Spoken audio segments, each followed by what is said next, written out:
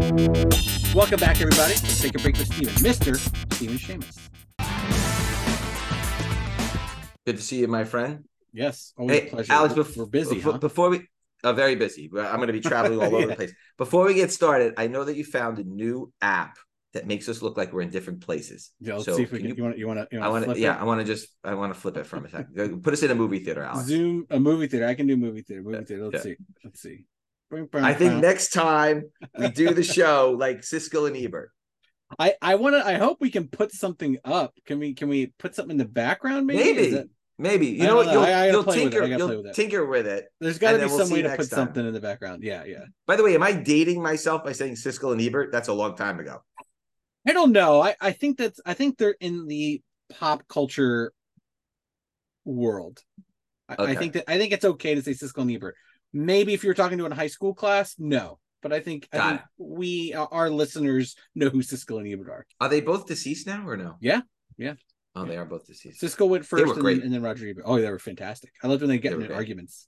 Oh my God, they were great. All right, Alex, what do we got today? All right, we're jumping back into the Marvel fever. We're going to talk a little Muse from Daredevil. We're going to talk Dr. Faiza from Excalibur, Spider-Man 2099 because we need to.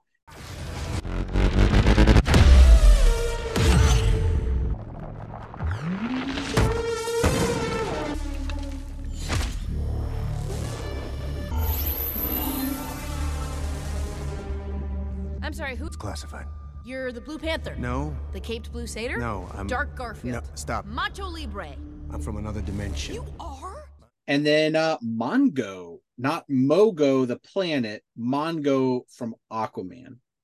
Interesting. Yes. Okay, so what are we going to start with today, Alex?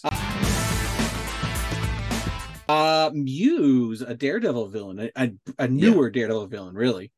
Yeah, I think there's rumors that might be the villain in the new Daredevil TV series, which was actually just pushed, right, because of the filming and everything. Yeah. They had to push the whole thing. So like, who knows? I mean, I guess if they jump on it now, like if everything gets handled now and we can go into filming next week, I mean, we're still probably a year, 2 years away. Tops. Got it. So who is Muse, and why do you think they chose him for the new series? If that's the case, I think he's a really interesting villain. The Charles Soule stuff was a fun ride. Muse is a villain who uses body parts and blood and gore and kills his victims, and he uses them as his art. I think not a big character in the series. I mean, definitely just one of the villains, and then villains of the month, and then gone, the following month. But it's just an interesting character, interesting design. I think using a lot of the newer, Daredevil doesn't have this giant rogues villains like everybody else does. It's just a handful of people: the Owl, the Kingpin, Gladiator, and we've seen them in some form. Elektra, we've already seen them a million times. So I think going back to the well of Elektra and the Hand is great, but you gotta spice it up. So I think that's where we're hopefully going to see some new introductions. Well, yeah, we're going to give them the benefit of the doubt, because when they did the Spot in the Spider-Verse, everyone was sort of like, how are they going to do the Spot? And then it turned, the way they used that character was really ingenious in the film. It was great. It was great. It was great. Fantastic. Yeah. It was great. Schwartzman for president. Yeah, so right. So you said Charles Soule, this was the run, of course. Daredevil 11 from November of 2016. There's only 9.8. It's about 125 one sold for recently, but raw, these books are $30 to $35. You cannot find these books. No. First appearance of Muse, Charles Soule story, Ron Garney, cover and art. I love Ron Garney's work. And then Daredevil 14 is the first Muse cover. That's from February of 2017, just a few months later. There's only 4 9.8s, and that's a $15 to $20 raw book. So that'll make a great signature book whenever they announce the character and who's playing the character. First Muse cover, Charles Soule story, Ron Garney art with the Dan Panosian cover. All right, what do we got next, Alex? Excalibur and Dr. Faiz? I'm going to say Faiza. Yeah, I think there's a rumor also that Dr. Faiza is going to be in something. I can't remember where I read it. But talk to me about a little bit about this character from Excalibur from back 15 years ago already. Yeah, I mean, in retrospect, it is a newer character. Correct. She was a doctor. She was working during the Skrull invasions where we really first start seeing her. She was helping out, doing doctor stuff. The Skrulls attacked. She had some latent powers. They kicked in. She she kind of like froze the Black Knight and then figured out to unfreeze him. And then she kind of gets Excalibur and essentially is able to use the Excalibur. So when Captain Britain dies, she takes the sword and becomes the new Captain Britain, essentially. And I think it's very interesting because this is not just another white male or female. It's a person of color, and with the way the Marvel universe and the MCU is working, I definitely think that we would see her soon, especially someone that she worked at MI6. She or MI13, she was an agent. Like, she's got powers. Like, there's a lot of cool stuff here that I think translates into the Marvel MCU very well. Yeah, so these books have been flying, by the way. Yeah. Captain Britain and MI13, #1, Brian Hitch cover from July of 2008. There's 16 9.8s. One recently sold for $250. Paul Cornell story, Leonard Kirk and Jesse Delperdang art with a Brian Hitch cover. Brandon Peterson 1 in 15 variant. There's only 5 9.8s. That's a $25 to $30 raw book. The Leonard Kirk second print. There's 0 pop. It's a $20 to $30 raw book. And the Brian Hitch third print sketch cover, there's only 2 9.8s. One sold recently for $300, and that's a $75 raw book. Wow. Hard to find these books, Alex. Hard to find. I remember when these books were coming out. I mean, I was in the store. They were popular, but not printed high enough. This was a low-end Marvel book for sure. Yep. All right. Alex's pick of the week. What do you got for us, Alex?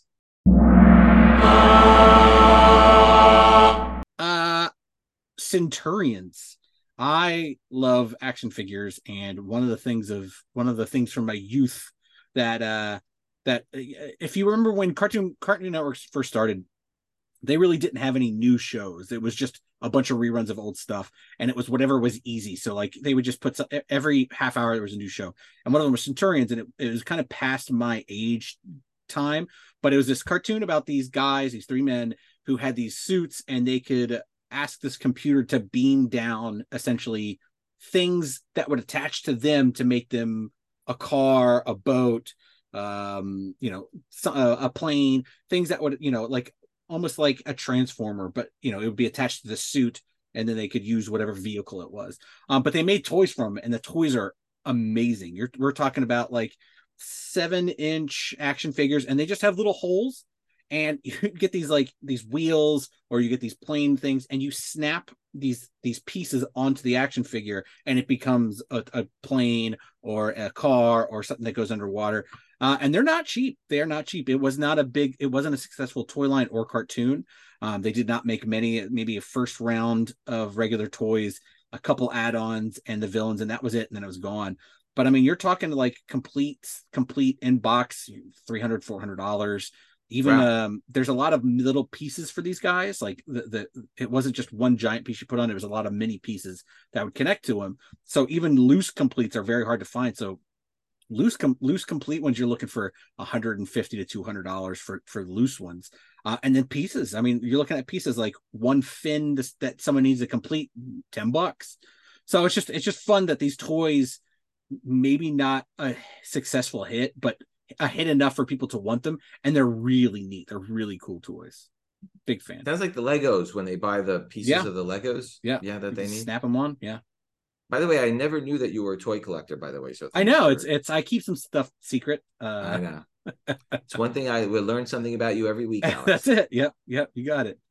All right, what do we got next? Back at it, Spider-Man 2099. Our bud. We have not spoken about Spider-Man 2099. It's hard to believe that in all the shows, maybe we just assumed that it was like a given that we had spoken about it. We probably had spoken about it very quickly as like a rumor to be, but nothing in Right. depth for sure. Nothing in depth. And these books are flying. Yeah. And they printed a lot of copies Oh of this yeah, book, yeah. Alex. This Don't was kid never yourself. a hard book to find. No. By the way, I think I was in the store when these books came out. Yeah. Okay. Yeah. I think I was working in the store. Yeah. Not in the maybe not in the store, but I was around it. Yeah. I mean, and they printed a zillion copies of this book. It was a huge push from Marvel. Ravage 2099, Hulk 2099, Ghost Rider 2099. Like there was X-Men 2099. This was like a huge push. And I wouldn't say it died, but I don't think anything made it past 25, 26, 27 issues. Maybe Spider-Man did. But out of all of those, I think Spider-Man 2099 is the only one that continued, that they keep kind of pushing and bringing back and trying to do something with. But yeah, the original ones, yeah, there's a ton. Got it. Right. Okay, so Spider-Man 2099 #1, November of 1992, 31 years ago. Wow. Okay, there's 3,500 9.8s. So they actually don't sell for a lot of money. However, they don't break out the newsstand versions, and the newsstand version just sold for $550. Yeah, those are hard. Yes, very hard. So that's the origin of Spider-Man 2099. Miguel O'Hara, played by our friend Oscar Isaac. Red foil cover, Peter David story, Rick Leonardo and Al Williamson cover and art. Then the other books to look at, the other book that has skyrocketed is Superior Spider-Man #17. I guess that's where they brought Spidey 2099 back, and I think that's the iteration that we see in the film. Spider-Man 2099, Green Goblin and Goblin Knight appearance, Dan Slott story, Ryan Stegman and John Livesay art with a Ryan Stegman and Jason Howard cover. This is Superior Spider-Man 17 from November of 2013. There are 30 9.8s. I can't find any for sale. It's a $5 to $10 raw book. Yeah. The Olivier Coipel 1 in 25 variant, 33 9.8s. It's about a $200 book, $40 to $50 raw.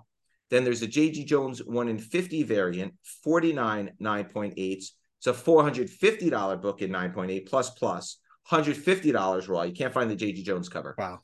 And then there's this book is very, very difficult to find. Mike McCone Hastings variant, 23 9.8s, about $150 in 9.8, $20 to $30 raw. That's an Amazing Spider-Man 316 homage cover. People love the homage covers. Love them. All right, what are we closing with today, Alex? Your favorite Aquaman villain, Mongo. Rumored, Pilo Asbak.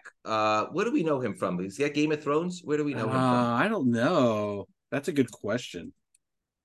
I can't remember We're where we both saw furiously typing. Yes, I'm furiously typing. We know him from. I was in Ghost in the Shell. And his name is fun. It's like the AE. I know. He's got like little squiggly things going on, and I don't know how to type. Oh, Game of Thrones. Game of Thrones. I was right. Of course. You're Ron Greyjoy. Come on, Alex. You got me? Come on. Yeah. Got me. So talk a little bit about this Mongo, and I think that's the rumored character that he's going to play. So these are starting to shoot up. Yeah, I guess. I mean, they're really going to the well on this guy.